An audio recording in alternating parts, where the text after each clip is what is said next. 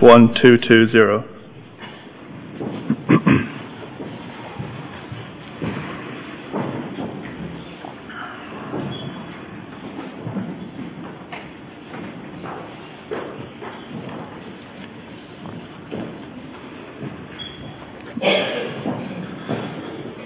So 1 Peter chapter 5, verses 1 to 11. To the elders among you, I appeal as a fellow elder, a witness of Christ's sufferings, and one who will also share in the glory to be revealed. Be shepherds of God's flock that is under your care, serving as overseers, not because you must, but because you are willing, as God wants you to be. Not greedy for money, but eager to serve, not lording it over those entrusted to you, but being examples to the flock. And when the chief shepherd appears, you will receive the crown of glory that will never fade away. Young men, in the same way, be submissive to those who are older. All of you, clothe yourselves with humility towards one another, because God opposes the proud, but gives grace to the humble. Humble yourselves, therefore, under God's mighty hand, that he may lift you up in due time. Cast all your anxiety on him, because he cares for you. Be self-controlled and alert. Your enemy the devil prowls around like a roaring lion, looking for someone to devour. Resist him, standing firm in the faith, because you know that your brothers throughout the world are undergoing the same kinds of sufferings. And the God of all grace, who called you to his eternal glory in Christ, after you have suffered a little while, will himself restore you and make you strong, firm, and steadfast. To him be the power forever and ever. Amen. So now Johnny's going to come up and speak. Do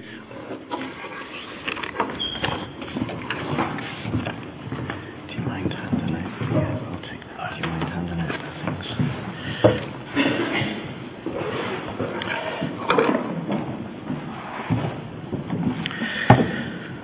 Thanks, Peter. Well, please have your Bibles open at 1 Peter. I'm just going to do some adjustments here. I'm a little smaller.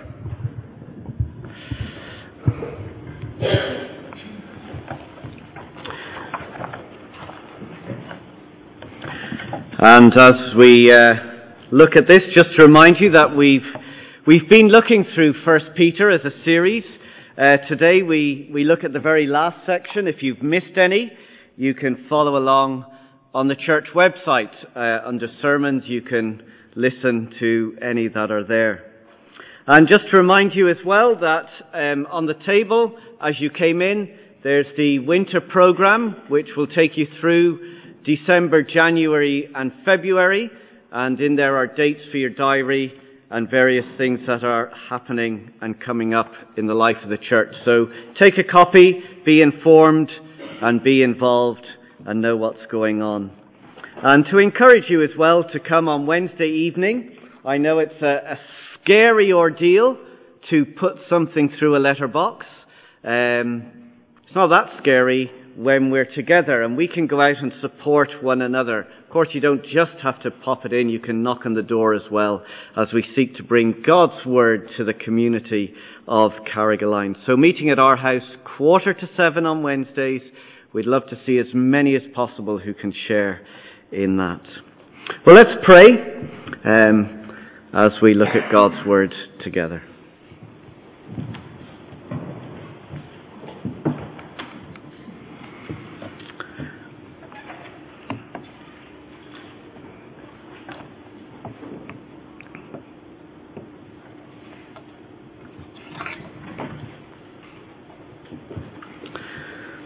Our Father God, we thank you for this letter of 1 Peter. We thank you for the way in which it speaks to us in our lives today, individually and together as a church.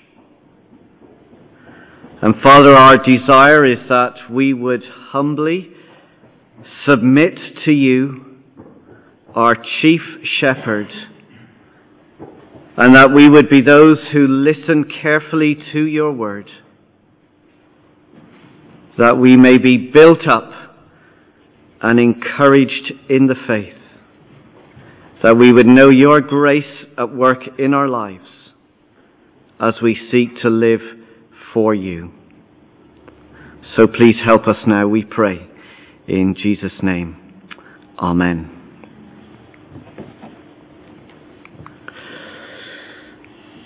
Well, the Christian life could be summarized like this. We walk through suffering as we wait for glory. We walk through suffering as we wait for glory. That's been the big message of 1 Peter. If you stand up for Christian values, if you speak up for Christian truth, you will suffer. People will ignore you. You will be insulted. And for some, they will be persecuted. But if you entrust your life to Christ, if you live for Christ, you will receive glory. You will share in an inheritance that can never perish, spoil, or fade. Have a look at chapter 5, verse 1. As the letter concludes, we come back to this great theme. So chapter 5, verse 1, to the elders among you, that's Peter, I appeal as a fellow elder, a witness of Christ's sufferings. Not only did Peter see Christ suffer, but now as a witness for Christ, he also suffers. In fact, history tells us that within a few years of writing this letter, Peter was put to death for being a follower of Christ. But not only does he suffer, look at the end of verse 1, he is one who also will share in the glory to be revealed. He will participate in that future glory. Now, walking through suffering and waiting for glory is hard. It's not easy. We know that the journey is tough. So how do people like you and I keep on going through the suffering as we wait for glory? Well, we need God's grace to sustain us and keep us. Look at verse 10. And the God of all grace, who called you to his eternal glory in Christ, after you have suffered a little while, will himself restore you and make you strong, firm, and steadfast. God's grace is his kindness, his goodness, and his generosity, which is poured out into your life and on your life in abundance, overflowing to us each and every day to keep you and sustain you. So, we could summarize it like this. This is where we're going this morning in our talk. As we walk through suffering, God's grace will keep you as we wait for glory. As we walk through suffering, God's grace will keep you as we wait for glory. God's grace is demonstrated in a variety of ways. We're going to look at 3 this morning. So God's grace is shown first in the provision of God's watchful shepherds. So verse 1, chapter 5, verse 1. To the elders among you. So he's writing to the church and he's addressing specifically, he says, to the elders among you. Verse 2, be shepherds of God's flock that is under your care, serving as overseers or watching over those under your care. So God in his grace provides elders to care for the church as we walk through suffering and wait for glory. First, elders care for the church. The elders of the church are, as we see in verse 2, the shepherds of the flock. It's a wonderful picture, that image of God's caring provision. Because sheep without shepherds get into all kinds of trouble. And sheep that separate themselves from the shepherds, who live without that caring protection are in real danger. So look forward at verse 8. He tells us there, be self-controlled and alert, because your enemy, the devil, prowls around like a roaring lion looking for sheep to devour. Now we're going to come back to this later, but for now we must see that elders are God's shepherds, God's gracious provision to care for and watch over His people, because we've got an enemy who is ready to devour. That's why we have elders in this church. The elders in this church are Ralph, Jonathan, Alex, and myself. We are your shepherds. You have been entrusted by God under our care. Look at verse 2. Be shepherds of God's flock, that is, under your care. Verse 3, not lording it over those entrusted to you. God in His goodness calls His sheep, that is the people who love Christ and follow Christ, His church, to live under the care of His shepherds and entrust themselves to the shepherds. And this watching over of the flock is God's provision for you. It's a gift to you, and it must be taken seriously. So let me address the elders, because that is what it does here in verse 2. So elders, be shepherds. Jonathan, I know he's not here, he's in creche, but he must care out of a deep love for the people. Look at the end of verse 2. Not because you must, but because you are willing as God wants you to be. Always ready and willing. Never with a sense of duty or resentment. Because God has placed the welfare of the sheep under our care. Look at the rest of verse 2. Not greedy for money, but eager to serve.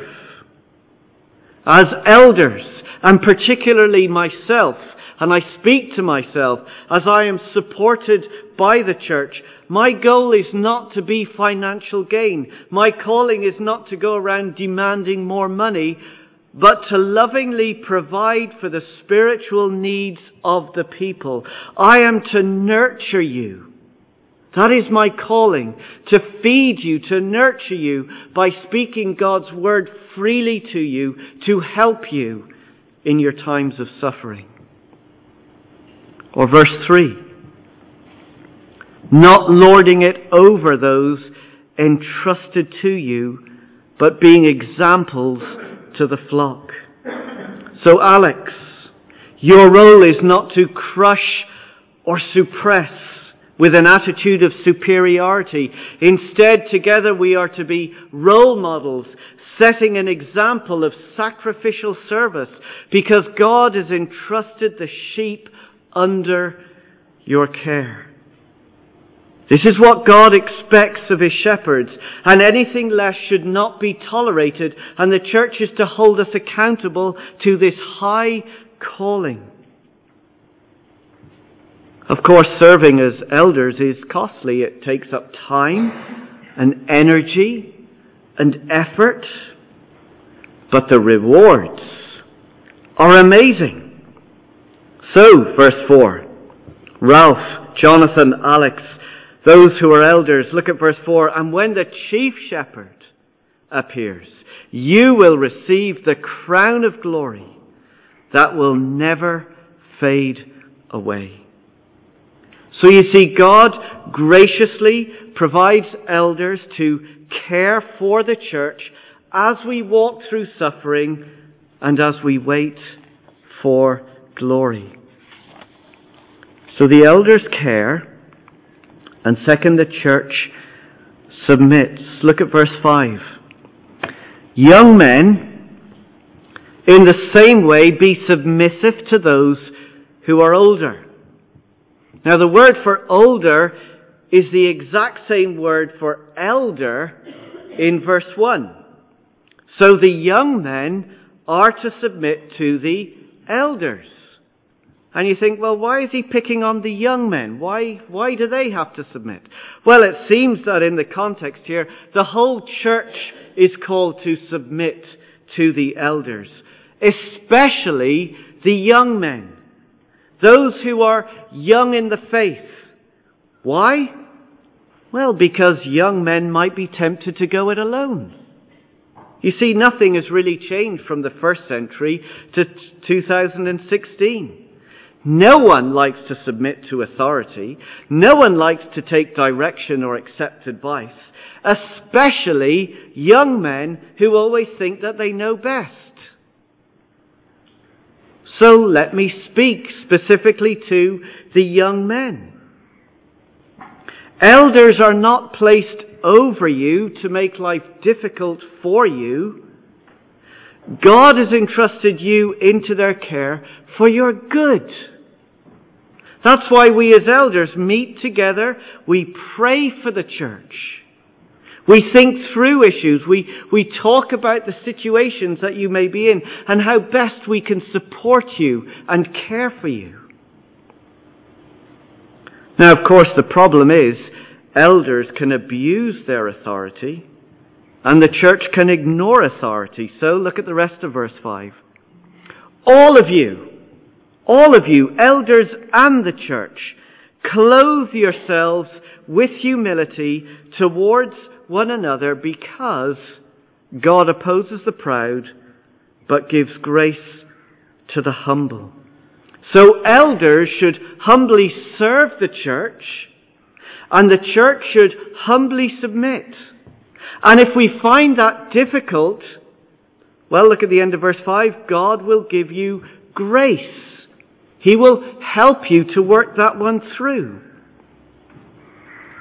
So as the elders care for you and watch over you, if the elder should ever challenge you over a certain behavior, if they should advise a certain direction, if they should ask you to consider serving in a certain way, it's not to cause you harm or difficulty, but it's for your good.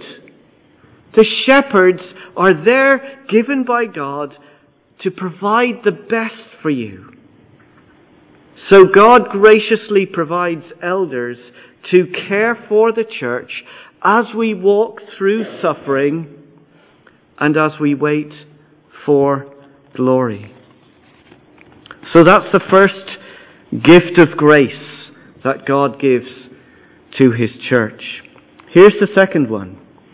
The power of God's mighty hand. Verse 6.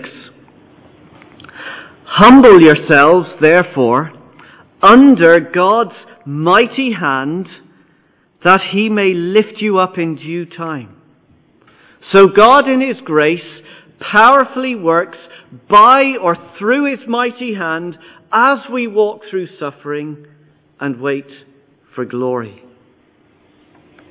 He has power over your suffering.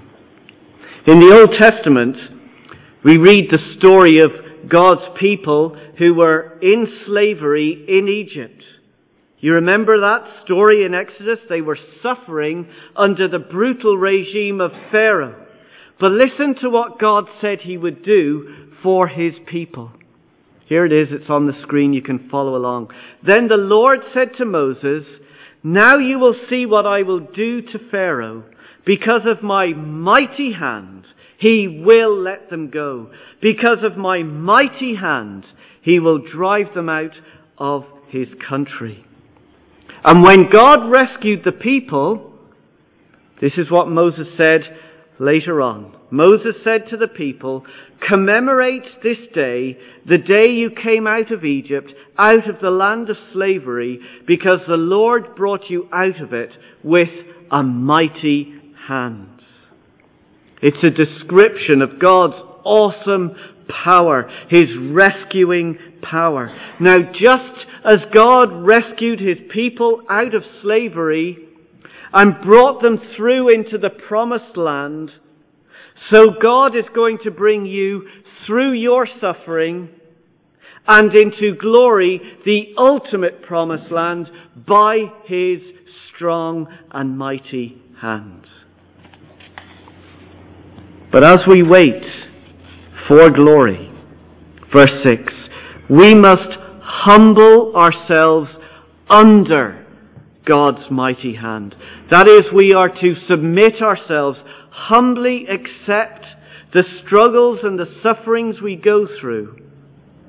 You see, the sufferings that we experience in life are not out of God's control. They are under His control. By His mighty hand, by His strong arm, God uses the struggles to strengthen us, to grow us, and refine us as we wait for glory. As we journey through life, the sufferings are not always removed from us. Rather, we are refined by them as God works in them. So this means we do not need to run from our struggles, but we can embrace them in the knowledge that God, by His mighty hand, look at the end of verse 6, will lift you up in due time. So, verse 7, cast all your anxiety on Him, because He cares for you. When we suffer and when we struggle in life as a Christian, we can sometimes feel like God has left us or abandoned us. We can think that God is not powerful, that He's not able to change our circumstances. But remember this, the God who rescued God's people from slavery in Egypt, the God who parted the sea so that the people could walk through into the promised land, this God, this mighty God, will also rescue you. Therefore, cast all your anxiety on Him. Throw yourselves into the care of God. Entrust yourself to our faithful, saving God. Because there is no safer place to be than to humbly be under God's mighty hand. So He not only has power over suffering, but He also has power over Satan. Verse 8, be self-controlled and alert. So have your wits about you. Why? Your enemy, the devil, prowls around like a roaring lion looking for someone to devour. The devil, or Satan, is not an imaginary force. He is a real person who stands opposed to God and His people. In fact, behind every insult and every accusation and every persecution of God's people stands Satan.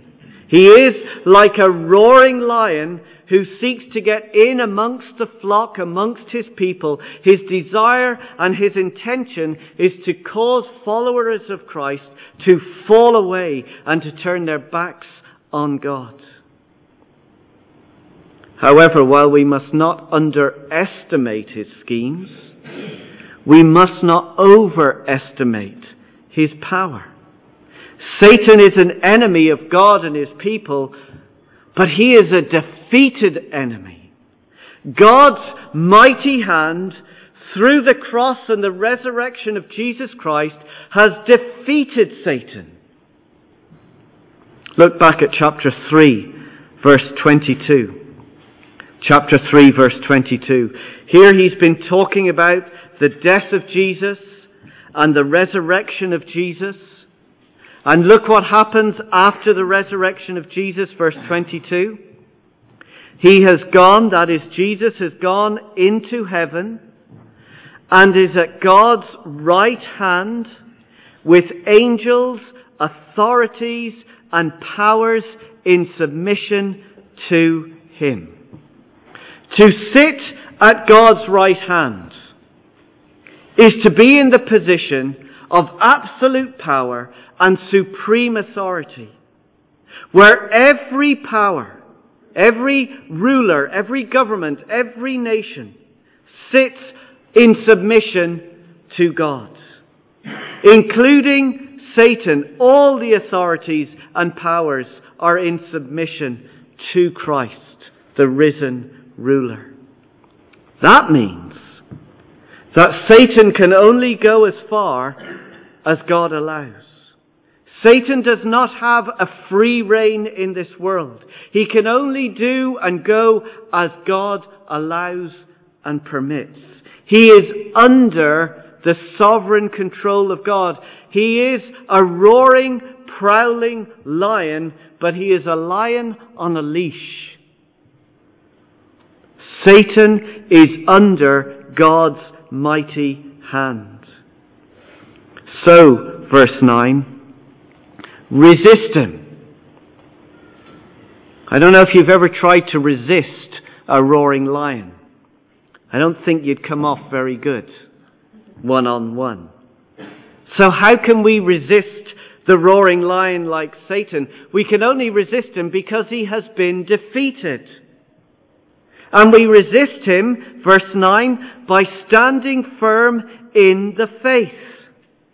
So we stand against Satan by reminding ourselves of the faith in which we stand. That is the truth of the gospel, the good news of what God has done for us.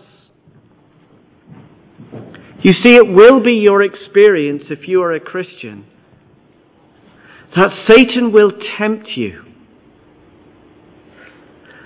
God is not good. If he's good, then he wouldn't let you suffer the way that you do. What's the point in being a Christian? All you do is struggle and suffer. Life is going to be much easier if you just keep quiet and turn away from God. Only sinful Christians suffer. You don't have enough faith. These are the temptations, the voices that we deal with. Well, don't listen to his lies. Resist him. Stand strong in the faith.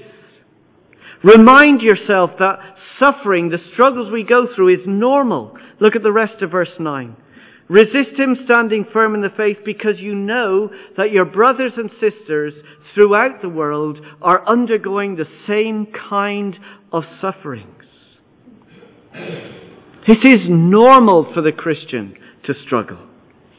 And remind yourself that God's mighty hand has defeated Satan and that he is now in submission to God. You belong to him.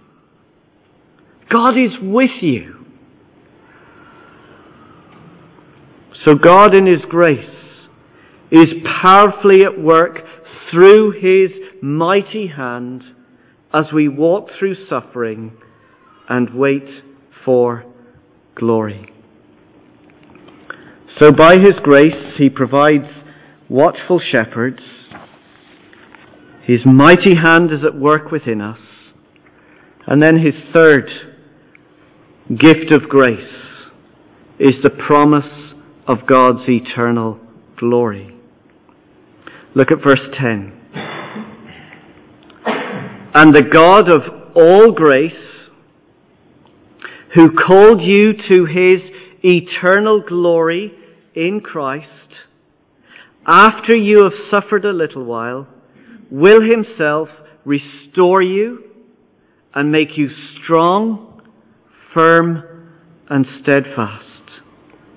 So God in his grace promises us that he will keep his people as we walk through suffering and wait for glory. We need to keep perspective. We need perspective as we journey through this life as Christians. Look at the contrast in verse 10. Did you pick it up? The God who has called us, verse 10, to his eternal glory in Christ. So we have an inheritance that is never going to perish, never going to spoil, never going to fade. It is eternal. In contrast to our eternal glory, look at verse 10. We suffer for how long? A little while. Glory is eternal. Suffering is temporary. If you look on the walls here, these white panels that go all the way around, you mightn't actually be able to see it. So this is a good illustration, but there's a dot. There's just hundreds and hundreds of dots in each little panel, little holes. If you just take one dot up in the top corner and just imagine that that's your life. It represents all the struggles and all the sufferings you go through, or maybe what's easier, think of the blocks that are around here. Just pick one block that you can see. That represents all your sufferings, all your struggles. That is your life contained in that block. Now look at all the rest of the concrete blocks that are all the way around. That is a picture of your eternal glory. The painful trials we go through are just for a little while. It's momentary. It's just a dot. It's just a block. Glory will go on forever and forever and forever. So keep your perspective. And remember that victory is assured. This is not wishful thinking. The glory that's to come is not just kind of some dream. It is absolutely guaranteed and assured. Let's read verse 10 again. And the God of all grace, who called you to His eternal glory in Christ, after you have suffered a little while, will Himself restore you and make you strong, firm and steadfast. There's like 4 great reinforced concrete pillars that support a house that doesn't fall. So God puts these 4 reinforced, rock solid, unmoving, unshakable truths into our lives. Look at the end of verse 10. He will restore you. He will put this world to rights. He will correct every injustice. Everything that has gone wrong is going to be made right and good again. He will restore you. He will make you strong. Every struggle that you go through, He will make you strong in that struggle. He will make you firm. Every difficulty that you endure, He will make you firm. He will make you steadfast. Where you want to give up and you feel you can't keep going, He will make you steadfast. 4 truths that are strong enough to face every storm, every trial, and every struggle. God's grace is sufficient. The God of all grace will make you strong to the end. So whatever you face in life, none, no one and nothing, not even the sufferings we go through, not even Satan himself, will keep you from glory. The God of all grace will sustain you and keep you. So, as we walk through suffering, God's grace will keep you as we wait for glory. Living as a Christian in this world is tough. It is hard. But God in His grace provides us with shepherds to care for His church, to watch over you, to speak truth into your life. God is powerfully at work by His mighty, strong hand over our suffering, over Satan. And he promises us by his grace the hope of eternal glory. Nothing and no one will stop you from reaching your destiny.